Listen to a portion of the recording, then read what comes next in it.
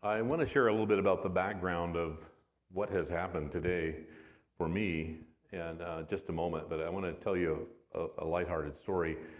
And I needed the laugh. I was busy early with some errands running around, led me down to Georgetown, and had done a few things before I was heading back this direction and decided to stop at the Starbucks there at Wolf Ranch. And so line was just incredible, the drive-through, and so I decided to get out. Wasn't much better inside, it was a huge line. But I got up to the front of the counter, and a young lady there was, first thing is like, what's your name? And I said, can I get your name? And I said, yes, it's Alan. And she said, oh, is that A-L-A-N, A-L-L-E-N, A-L-L-Y-N? I was like, it's that. I said, good, you noticed. I said, it's A-L-A-N. And she goes, that's the way my dad spells it too. I said, that's great. I said, yeah, we're just the victims of name misspelling, our whole life. People spell it all different kinds of directions except the way that we do. And she's like, yeah, I know. And she said, that was happening to my grandmother too. She said, her name is Aileen, and her parents spelled it alien.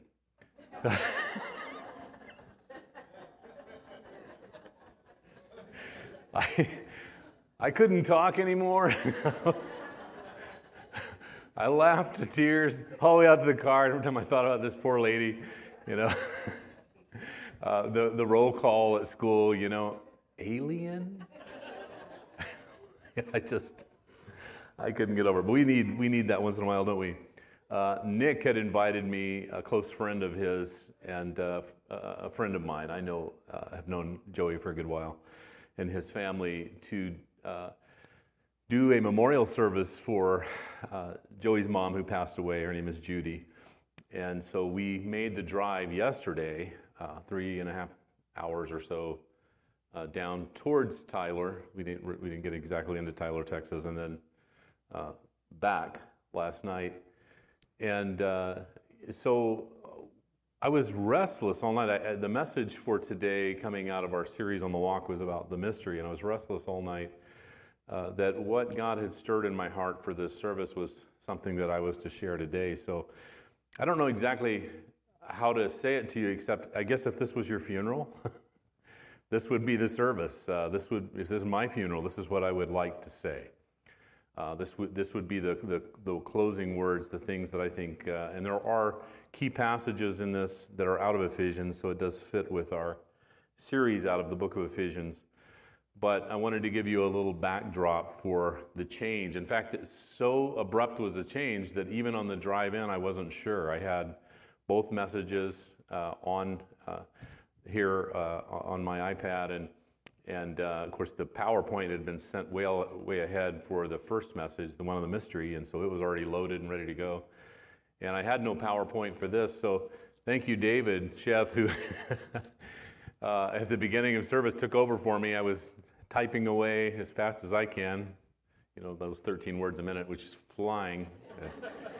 And David took over and typed it up for me. There's nothing super fancy, but at least you will be able to see the scriptures and the main points of what we're talking about today. The passage, and I still would like you to stand for the reading of God's word out of 2 Corinthians chapter 4, verse 7. 2 Corinthians chapter 4, verse 7, an interesting passage of scripture that they actually read when I was going through a credentialing service, second level of credentials in ministry with the organization I belong to, is Licensed to Preach, is what it's titled. And so there was a great speaker that night, probably 1,000 people or better in the room, and this was his text, and it's always had deep meaning to me because of that. 2 Corinthians chapter 4, verse 7. But we have this treasure in jars of clay to show that this all-surpassing power is from God and not from us. That's a great passage for preachers, isn't it? This all-surpassing power is from God and not from us. Heavenly Father, we come to you in the name of Jesus, asking that you would open our hearts and our lives to what you want to say to us today. These important points that you have laid on my heart to share and that we would, Lord, be renewed, enlightened, and changed and transformed by your word. Most of all, that we would make this our altar, a place of surrendering. Many of us have been running and doing our own things and not ready yet. And this would be a place of surrender today to make you Lord and leader over our lives. We ask it in Jesus' name. Amen. Amen. God bless you as you're seated. This passage talks about jars of clay. Jars of clay. Very fragile and delicate. Several years ago, Michelle and I had gone from the American side of the border to Mexico, and we had gone down for this trip to gather some items to decorate our home. Our motif is along that line, and we've always loved the Mexican art, and so we have that in our home. And so we had crossed the border, and we were purchasing things. The thing we didn't think about that is always the hindsight was what we would carry this in on the way back, because it was a good journey, across the border and then back to where your car is. And so we loaded up with all kinds of goodies. So both of our arms were just loaded. It wasn't just things that we had purchased for the home, really very few things, but some things we had purchased for the kids, and just souvenirs and things that we found. And so we're on our way back, and holding these bags, and my arms are just loaded. Michelle's arms are loaded. I'm trying to get the key, and one of the bags slips out of my hands, and we had bought this beautiful clay jar that was hand painted and just so beautiful. And of course, that would be the bag that slipped through my fingers and fell and hit the ground, and you heard the noise of the clay jar, and you knew what you were going to find, but you opened the bag anyway, and there's a bag of dust, literally. And, just so sad about it. And so we didn't have time to go back. We were on a schedule, and so we loaded up everything that we had. We drove back, and I had gone to do other things over the next few days, my work and things that I was involved in, and came home one evening, and there was that, beautiful clay jar just sitting there. And I thought, did you buy another one? And Michelle had amazingly put this thing back together. And of course, on the back side, there were pieces that had been dust and could not be replaced. So she had hidden the little holes in the back, But from just looking at it face value, it was lovely. It was so beautiful, and it had been put back together. And it reminded me of what God does for us, how God puts us back together, and no one can ever know. I'm looking close to see if I can see the cracks, and such a great job she had done in putting this piece back together. I could not even see where it was originally cracked. And I thought, that's the way it is with us, with God. So marvelously does he restore us and put us back together after we've been broken, that no one can know. We don't give enough thought, and that's why I bring messages like this to funerals, to our own mortality, our fragility, the fact that we are jars of clay. And that, I believe, is the primary reason that God chose to do funerals the way God has us do funerals, right? Any of us, if we're in charge, we're God, and we say, man, it's too sad. Let's don't do it that way. Let's don't leave a body behind and take the spirit. Let's take the whole thing, maybe. That might be one solution. We'll miss them. We've got a few pictures and stuff. Or, we would come up with some kind of a plan that would not be for us as grievous as what happens when we gather together. But I believe the primary reason that God did it the way he did it was he wants us to look into the face of our own mortality, to recognize our fragileness, and that we are here for a brief period of time, to remember in those moments that we live on a broken planet with broken people. We have broken marriages, broken relationships, broken schools, broken governments, broken cities. And the Bible tells us that it is sin that has caused all this brokenness. And we don't give enough time to thinking through where we are in life. We're so busied with the way things are going and what is going on in us and where we're going to go when this life is all over. You see, sin has separated us, the Bible tells us, from our purpose in life. Sin has separated us from our meaning in life, and sin has certainly separated us from the author of life.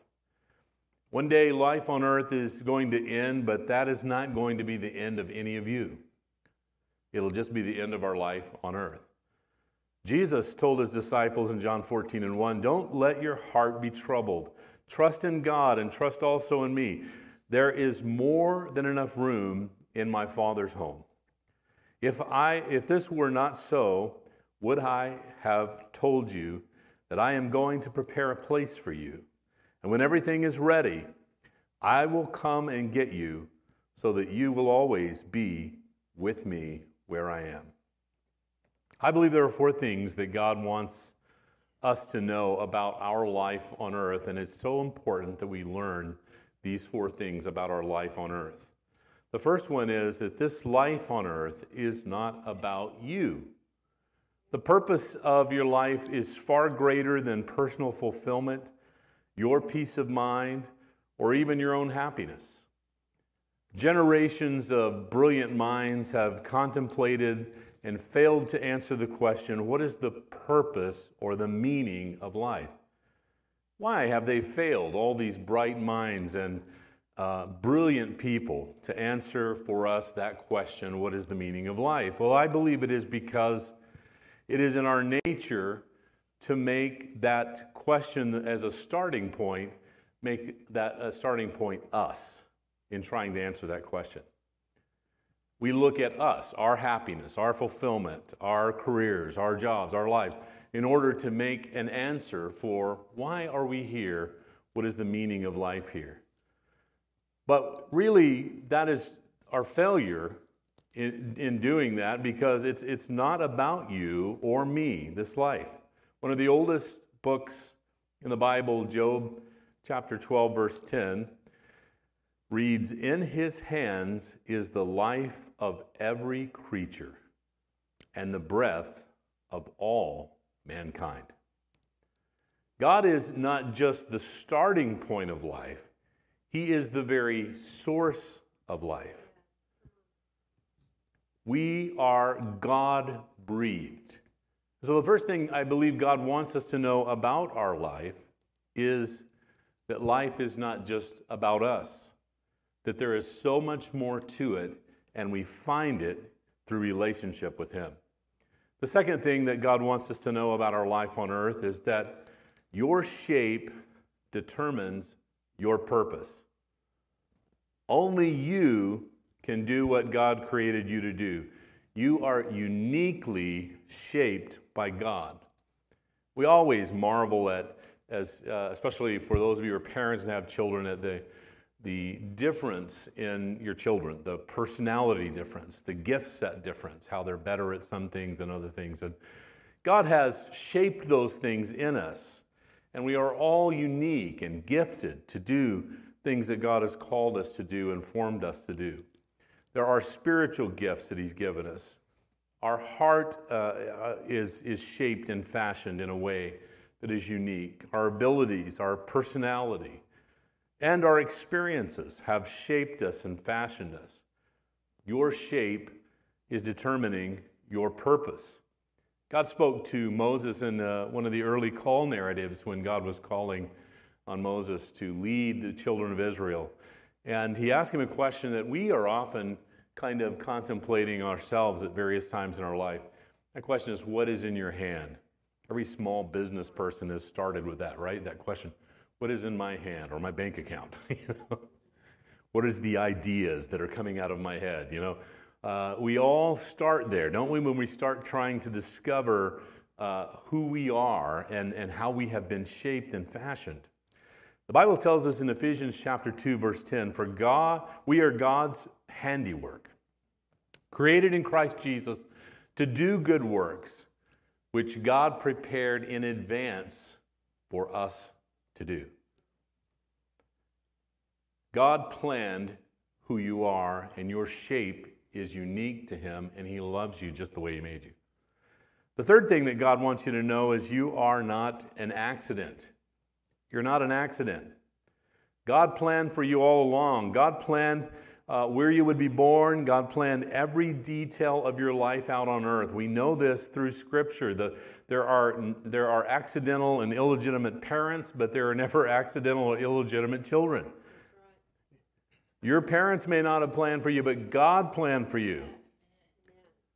Zach was our surprise, God's plan.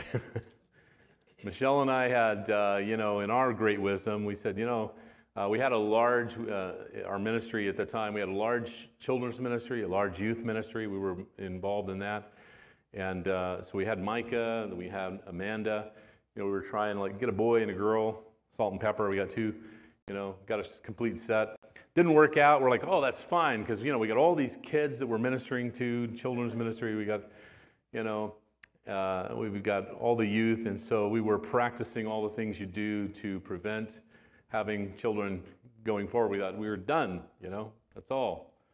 And I can remember coming in the evening, she said, I need you to sit down. She told me, I just felt the blood drain out, because we're living in a very tiny home and all the rooms were full, there was a kid in that room and a kid in that room and parents in this room. That's all the bedrooms. We had no more. And because all the blood just drains out, and Dad feels lightheaded. And I was like, I'm glad you had me sit down, because I'd probably been laying down on the floor. So you're kidding. How did this happen? God plans. And we're so grateful because he knew better than we did. And Zach was such a blessing to our home and such a great addition. But there are no accidental children, right? God never does anything by accident. He never makes mistakes. He has a reason for everything that he creates, every plant, every animal, planned by God. And every person was designed with a purpose in mind. God's motive for creating you is love, the Scripture tells us. Isaiah chapter 44, verse 2 says, I am your creator. You were in my care before you were born. Before you had a body that God shaped in your mother's womb, you were in God's care. He already had you planned. He already had you designed. He's ready to go, right? Long before, Ephesians chapter 1:4 says, long before he laid down earth's foundations, he had us in mind and had settled on us as the focus of his love. God had a plan for you and me all along. We were never an accident, and he designed us in his loving care. He planned for us. The fourth thing that God would want you to know about life here on earth is that he wants you in his family. He wants you in his family. So many people have worried about their legacy here on earth and what others are going to say about them when they're gone. The Bible says in Ephesians chapter 1, verse 4 and 5, long ago, even before he made the world, God loved us and chose us in Christ to be holy and without fault in his eyes. His unchanging plan has always been to adopt us into his own family by bringing us to himself through Jesus Christ. And this gave him great pleasure. What ultimately matters most is not what others say about us, not the legacy that we think we want to leave behind in life, but what God says about us. Thousands of years ago, there were men and women who built legacies that are buried in the rubble of dust. We know nothing about them. We don't know their names. We don't know what they did. We don't know what they accomplished. And so, if God tarries, too will be our story.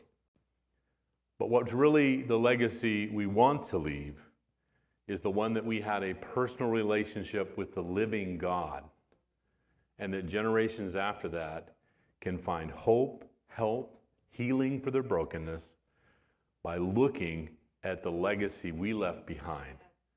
Christ Jesus is King of Kings and Lord of Lords. Given enough time, all these accomplishments on earth are going to fade. They're going to be forgotten. And all of those jars of clay will return to dust. They will be broken. They will be buried. They will be forgotten. So who wants a broken jar of clay today? One that is fractured in this life and wounded and hurt. Someone who's coming from a broken relationship, a broken marriage, deep wounds in your heart. The Bible tells us God wants you. God wants you. There's only one way to get God's family, to get inside God's family and be a part of His family, and that is to make Jesus the Lord and the leader of our life. John 14:6 says, Jesus said, I am the way, I am the truth, and the life. No one comes to the Father except through me. Previous messages on the walk, we've talked about this, that people are searching in all kinds of directions. And last week we touched on what our culture thinks about religion. We visited the song Imagine by John Lennon, and we said, there are really kind of two ways that people are viewing religion, so to speak. And the one would be, John Lennon's version, which is, we get rid of religion and we can have peace, Imagine there's no religion. There's no one fighting over who's God or who's in charge or whatever. And then there's the other side of it that we talked about where there is the brought to you by the bumper stickers. You've seen them before. You're parked at the red light and the guy in front of you has the coexist bumper sticker. It's made up of all the different symbols of various kinds of religions. And in that belief that is not, don't end religion, just blend it all together. We can be the unity church. We're all looking for the same God. And Jesus says here, I am the way. He didn't say, also check out Buddha. Also look at Islam. You might want to read, Jesus boldly said, I am the way, the truth, and the life. No one gets to the Father except through me. No one. They don't get there by good works. They don't get there by blending. They don't get there by ending religion. They get there through me. And Jesus is that treasure that we talked about in this open passage that God wants to put inside broken jars of clay. That God wants to make all the difference in by coming inside and living through us. He specializes in healing broken hearts. He can put together broken clay jars like nobody's business. You'll never know, and there will be no dust, there'll be no holes. You'll be renewed and transformed. Jesus is the treasure that abides in broken jars as He's invited to come in. He specializes in healing brokenness. And His invitation to us today is, I want you in the family, and I'm standing at the door, Revelations 3:19. I'm knocking, just open up. I'll come in, and we'll begin fresh and new. I'll heal brokenness in your heart. I'll bring transformation and healing. God wants you to know, the last one, He wants you in His family. He loves you. I'm inviting our worship team to come. There have been times that all of us have felt like nobody wants us. We've all run into those situations one time or another. My dad was a pastor. He used to tell the story. He grew up in West Texas. And he would tell the story of how he was as a child, just in one of those places where he thought, nobody cares about me, had just gotten disciplined over something. And so he just cries out from the bottom of his heart, nobody in Odetta love me. And his brother came over and puts his arm around him. He said, I live in Odetta and I love you. It is the way that God is with us, that we cry out of our innermost being, I'm broken and nobody cares about me. I've done everything wrong, and God says, but I want to change it. Yeah. What I want to do as our worship team comes today is invite you to an encounter with God a transformational moment. And as we stand together as a congregation, if God is dealing with your heart personally, and you're saying, Pastor, I want to make today an altar with the Lord. Your story could be, I've known him in the past, I was close at one time, I want to get back there. Your story may be, I've really never surrendered to God. I like coming to church, I like the things that I hear, but I've never really made a surrender of my life to God. And I'm noticing even now that things haven't changed, that I'll go away feeling good after a service, but I go back to brokenness, and I'm involved in a lot of brokenness, and I want healing. So as they begin to sing, I want to invite you, if that's you, to come. We want to pray for you. Michelle and I will meet you here, and we'll pray with you.